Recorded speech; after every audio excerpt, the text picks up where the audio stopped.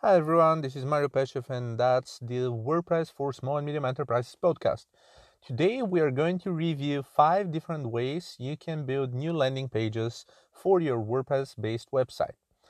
I'm going to jump right in, and number 1 is use your existing functionality. Every single website has some core features, or maybe you're using an existing page builder such as Beaver Builder or Visual Composer or something else popular out there, or Elementor probably, or whatever it is, in order to be able to actually build new landing pages, or in order to be able to edit your existing pages. So if your website contains the functionality you need, if you have existing landing pages, probably page templates with editable blocks, probably you have something like advanced custom fields that allows you to build new blocks and new sections, then this is probably one of the most common and most straightforward ways to actually build new landing pages.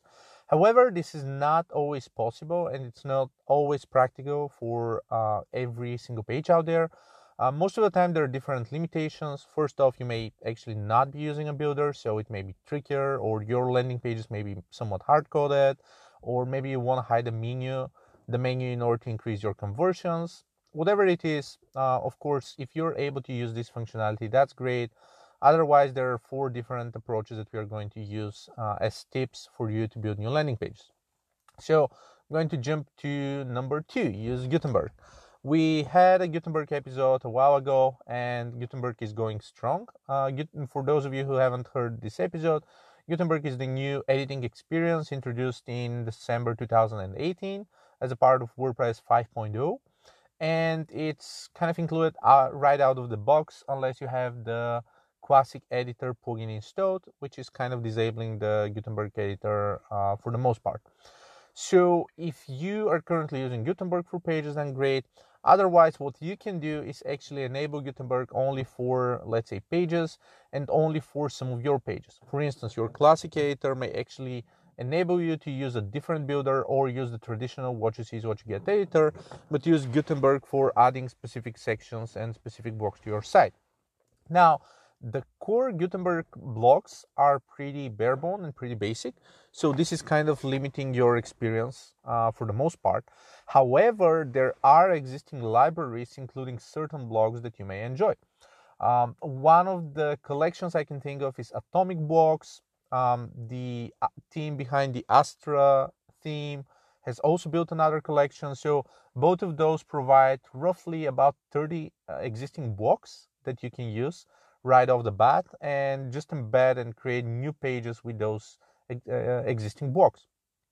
Just an example, we did build a guides page with headline, with call to actions, with specific sub layouts, meaning, for example, an image on the left, title on the right, description below, and a call to action button, and so on. There are testimonial blocks, there are certain grids or tables or kind of headlines with sub headlines you can use. Essentially, it's a really robust way to start building landing pages with Gutenberg. Now, you may face certain limitations, like, for example, your theme may be overriding certain styles that those blocks are coming with. So some lightweight CSS work may be required, but it's still worth trying, especially on a staging site or something like that. It's a pretty flexible approach, and it's something that we're definitely reviewing as a possible alternative lately. So jumping straight to number 3. Number 3 is landing page builders.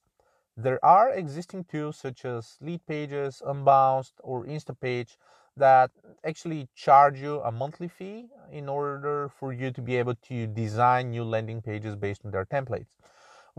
So the way they work is, normally they do provide you with an editable kind of template editor on their existing website. You sign up for an account, you get access to like dozens or even maybe hundreds of templates, and then you edit the content, update some images, probably set some styles or typography where needed. But for the most part, the idea is to find templates that suit your structure and your corporate brand, and do minor editing, probably just text and images.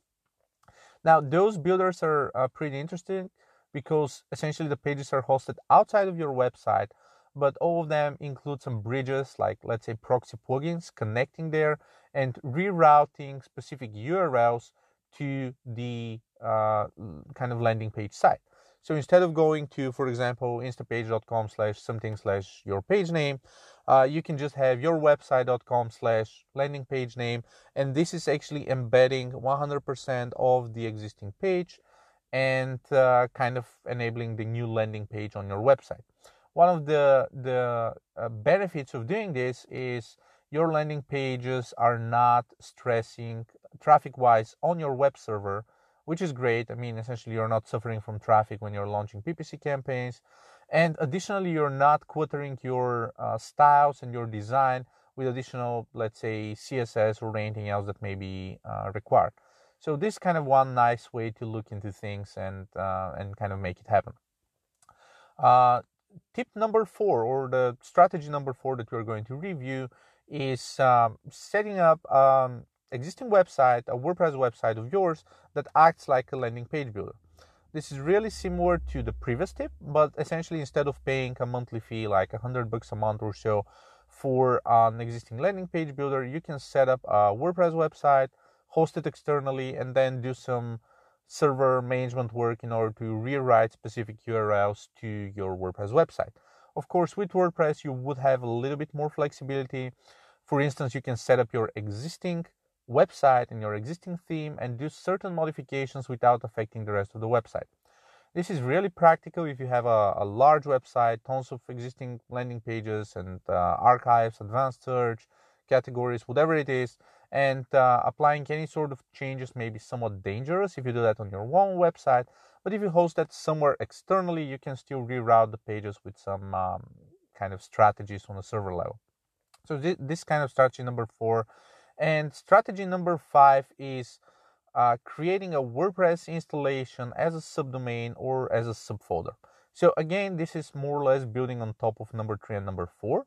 However, this is actually another WordPress installation installed on the same folder or at least on the same server, but either accessed as a subdirectory or as a subdomain. So for example, if your website is example.com, you may either create a subdomain like landing.example.com or sales.example.com and then create all the other pages as subpages to this website and kind of lead traffic there, or example.com/sales again, for example, and then / anything else for your landing page name. So again, this is building up on the previous strategy, but the way it works is you're hosting everything on the same server. You have access to pretty much everything. Your dev team has access to the very same server and so forth, and you're kind of hosting a specific theme there. Now, this one may get a little bit more interesting because you may actually expand it into an entire multi-site network and run different landing pages with different subdirectories or subdomains, and including running different WordPress themes.